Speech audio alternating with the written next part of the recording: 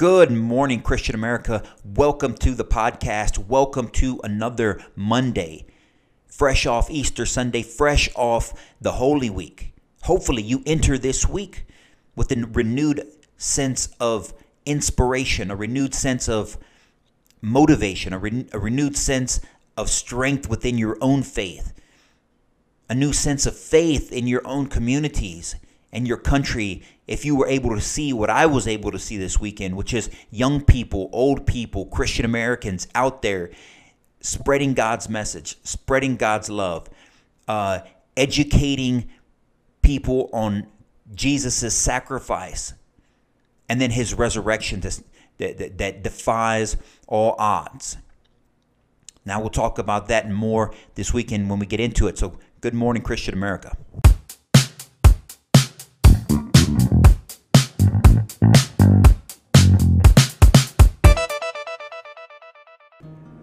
So good morning, Christian America. Welcome to Monday on the Good Morning Christian America podcast. We come to you every Monday for a little bit of inspiration and motivation to get your week started. Hopefully that you took a bunch of lessons learned over the last 48, 72 hours worth of worship throughout the Holy Week. Good Friday, Holy Thursday, Good Friday, into Easter Sunday, to reflect on the sacrifice that Jesus provides in the New Testament for us, for our sins. He is the ultimate Lamb of God, whose last sacrifice is the last sacrifice necessary to save the rest of us, to save our souls, to save us from our sins, to open up the gates of heaven for us. If you can't get inspired after that, after a week long of reflection on the sacrifice that Christ willingly made for us, then I don't know what to tell you. I don't know what to tell you, because it's been an awesome experience for me personally and my family. We've had a chance to worship pretty heavily over the last 72 hours or so, just sitting in prayer, sitting in reflection, and trying to understand the agony that Christ was faced with in the Garden of Gethsemane. The initial disappointment that he must have felt after praying, going back to the disciples that were with him and finding them asleep a few times, and that no one could stay awake with him as he agonized over the coming crucifixion, the coming pain, the coming mockery, the entire shame of it all. And for God, somebody with no sin, to give up his life in such a brutal way for us, for me, for you, it's unimaginable. It's to the point where it's unimaginable that the love and the grace and the mercy that God has for his people is so abundant that all of these things would take place. It's unbelievable. I've personally had a wonderful experience. Hopefully you have too.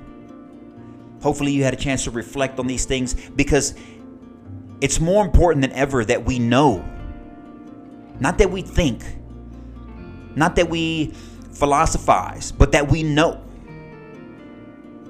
that the Christian American principles, the Christian principles, the foundation of Christ, his word, his deed, his scripture, set the foundation of our own country, set the foundation of our own civilization. It's these foundational principles. It's his word, his action, his education, his teaching, over and over and over and over, reiterating these things throughout the gospel. Paul extending them and explaining them further throughout the New Testament, reflecting on the Old Testament, intertwining the letter of the law with the spirit of the law. All of these things have set the foundation within Western civilization as a whole, but specifically the United States of America. Where devout Christians came to worship freely in a new land and to self-govern. And it wasn't easy, and it wasn't quickly, and they tried to do the right things, live the right way. But just like the rest of us, just like the rest of humanity, we slowly get smarter, we slowly understand more, we slowly delve deeper into the most deep issues within ourselves, within our society, within our own psyche. What do we know? What did we know? What was wrong then? What's right now?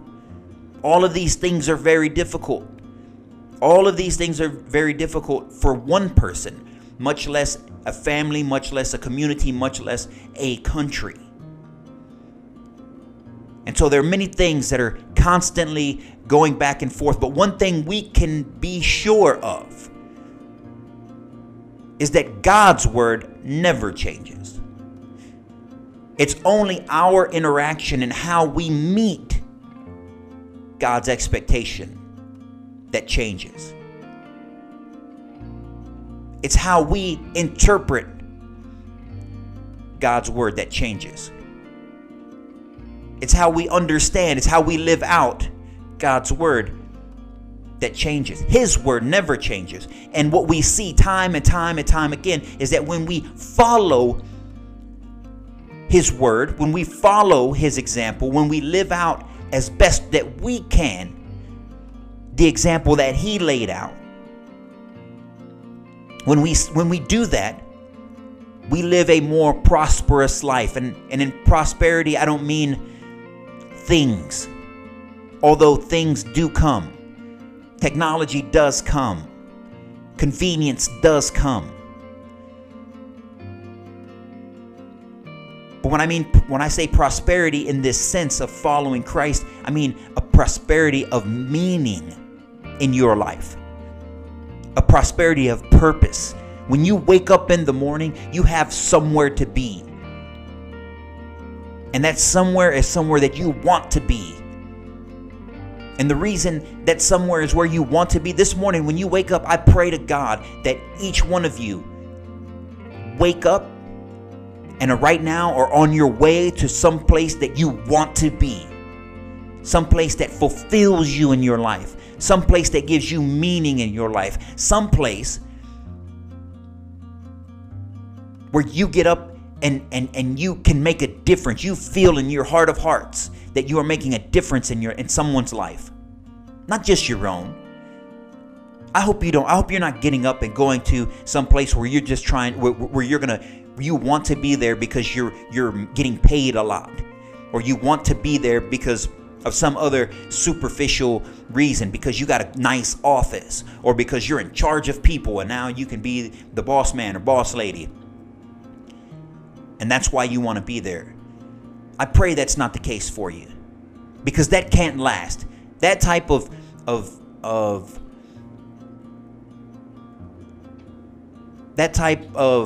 whatever you want to call it, motivation won't last. That's superficial. That's artificial. That's a shot of espresso from, in the middle of the day to get you from 1 o'clock to 3 o'clock. But it's not going to sustain you all day. That's something that can't sustain you all day. That's something that can't sustain you for a lifetime. That stuff works, that superficial stuff works for, a year, 2 years, 5 years, 10 years. And then all of a sudden you realize that what has the money gotten you? What has the position gotten you? My family's a mess. Maybe you don't have a family. I got all this money, but I don't have anything really left to buy. I don't really have any friends. My friends are my friends because we're all in the same position, and it's kind of a friendship out of convenience because I don't have anybody to talk to. Go home to an empty house or an empty apartment. Who cares how nice it is if I don't have anybody to share it with? Who cares how great my life is if there's no meaning in it, if there's no purpose in it, if there's no reason for me to get up and be motivated to go forward and to do things, to do good things in my life? What am I doing for others? And most importantly, what am I doing for Christ? These are the problems, or these are the situations that we find ourselves in if you don't have Christ. So again, I pray that when you wake up this morning, when you're listening to this podcast or you're watching this video, I hope you're doing it in the car. I hope you're doing it on the train. I hope you're doing it on the bus. I hope you're listening to this en route to a place that you want to be, a place that you feel God has called you to be, a place where you can provide purpose and meaning, not only for yourself, but for others, and then for others, that you inspire them. Your work ethic, your motivation, your desire inspires them to go do the same, to go find a place in this life that provides meaning to them. And the only place you're going to find that, my friend, the only place that's going to be able to sustain you for a lifetime, to give you a sense of sustained meaning, of sustained purpose, is going to be found in Scripture. It's going to be found in doing God's work. It's going to be found in helping one another. It's going to be found in loving one another. It's going to be found in having compassion for one another. It's going to be found in places that you would have never bothered to look. It's going to be found on the faces of the homeless when you provide them with a meal. It's going to be found on the faces of the children that are playing with one another in a spiritual community. It's going to be found in the homes where the mothers and the fathers and the children sit down at dinner, hold hands, bow their head, and thank God for the things that He's given them, for the opportunities that He's blessed them with. Those are the moments in time that are going to be able to sustain you. When you can do those things, that is sustaining. That is fulfilling at a level that nothing superficial will ever be able to attain. And that is how we need to attack this week. That is how we need to attack every day, every week, every month, every year. Understanding that the Bible isn't just simply a book. It's not a collection of stories. I mean, it is, but it's not just a collection of stories. God's word is everlasting. God's word is unchanging. God put these examples and these principles in place so that you could live out your best life. And then you and your family can live out their best lives together. And then you and your community can live out its best life. Just read it. If you read the scriptures, the great thing about scripture is that it breaks down at every level. It breaks down exactly what you should be doing, how you should be acting, what you should be thinking. And you even at the artificial level, even at the simple fact of reading the text, just reading the text with no thought, you can find a pathway that God wants you to live. And then when you delve deeper into the text, and to think about the meaning of it, it'll blow your mind. It'll blow your mind because Scripture talks about human nature.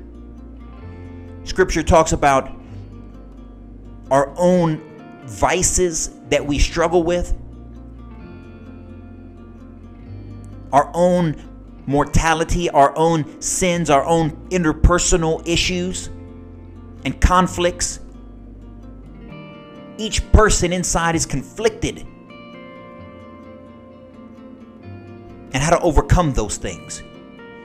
And so if I'm conflicted in multiple issues, and you're conflicted in multiple issues, the idea of us interacting together on multiple issues, it's going to be tough. There's initial conflict, but Scripture and Christ lays out how to overcome that conflict. Putting your own vices aside, not for you, because you can't do it for you, but for Him. Because the highest authority in all of creation wants you to. And so when people say how they can be good people, quote unquote good people, without God, the answer is yes. I guess they can be. You can be good, quote unquote good people, as long as you aren't challenged at your core, as long as you're not tempted at your core, as long as you don't meet any real strife in your life. Because if you have no one to turn to when you hit real strife, you're going to be left to yourself, and yourself then has to come up with the solutions on how to act and how to behave and where to go and what the solution is, the long-term solution. And that's extremely, extremely difficult. But if you're a Christian American, you turn to Christ, and Christ lifts you up. He lifts you up in these times because He's already seen it. And that's what we looked at this week. We looked at this Holy Week. We looked at what Christ went through. There isn't a lower point. There isn't a lower point to be sinless in your actions, your deeds, and your words, and be tortured, be ridiculed, be chastised, be beaten, be crowned with thorns, be bludgeoned, be bloodied, carrying a cross to your crucifixion, to your execution, nailed to a tree, and put on display for 0 crimes, for 0 sins that you commit yourself. There is no lower place that anyone has ever gone through than what Christ went through. So if you don't have Him, how are you going to get over your own issues? Your issues that bring you down. How can you get over? How can you solve these problems? How can you move forward in your life if you don't have Christ? We got to listen to His word. We got to follow His example. His word, His example has set the foundation that the country sits upon. And just because we've used that foundation to rise above in prosperity throughout this country doesn't mean that going forward it's going to be a cakewalk. It doesn't mean that we solve the problem. Because what we see in Scripture over and over again, so I tell you, you got to go back to it. When communities achieve a level of success in their minds, they turn away from Christ. They turn away from God. And calamity happens. We can't allow that to happen to our nation, to our communities, to our families. We cannot allow that to happen. But if you look across our country, if you look at social media, if you look at the news, you'll see that's exactly the risk that we run. In 2019, it seems like anyone can make up anything they want to on how to live their lives. Quote unquote, to live their truth. There is no their truth. There's only the truth. There is no their reality. There is only the reality. And the reality is that Christ is the path forward towards a good, sustainable individual life, a life within the community, a life within the country. Christian American principles, when listened to, when obeyed, when followed, equal prosperity in all aspects. Prosperity of community, prosperity of country. And without that, when we don't listen to Christ, bad things happen. When we think that we've overcome any restrictions on ourselves, when we think that we've already followed God's plan enough, when we don't have to listen anymore, we don't have to take responsibility anymore, when we don't have to when we don't think that we have to follow His direction anymore, because now we know, now we've been educated, now we know better. Anyone who's been around a teenager, once they hit that 16-year-old mark, they know better. They got it. They know better. But as the adult, they don't have a clue. And so us humans tend to think after years of prosperity that we have this thing figured out. We have this thing figured out. But God is sitting back saying, you don't have a clue. And He provides example. He provides example. If you look at Joshua 7, right? Joshua 7, in the book of Joshua, Joshua just led a victory over Jericho. And they think they have everything figured out.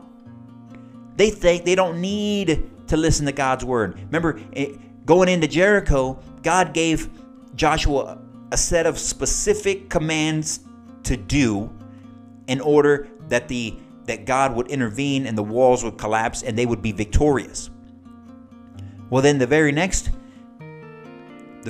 battle is the battle of Ai. And Joshua's advisors come to him and say, hey, look, you don't need to send all these people. We don't have to wait. This is going to be an easy battle. And so he sends a few people up there and they get crushed. They get defeated. Here we are facing Jericho and these great walls. We turn to God in these times of struggle, in these times of these trying times. He leads us to victory. And now we think we know what to do. Now we think we have it all worked out. Now we think that we know more than Him. Oh, God has set the example. He's shown us what to do. So now we know, and now we're good. We don't need any more. We don't need any more information. We don't need any more help, God.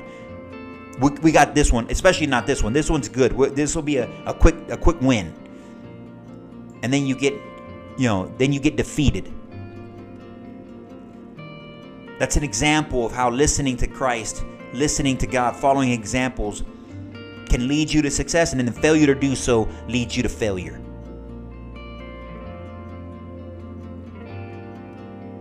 But it's not impossible to overcome.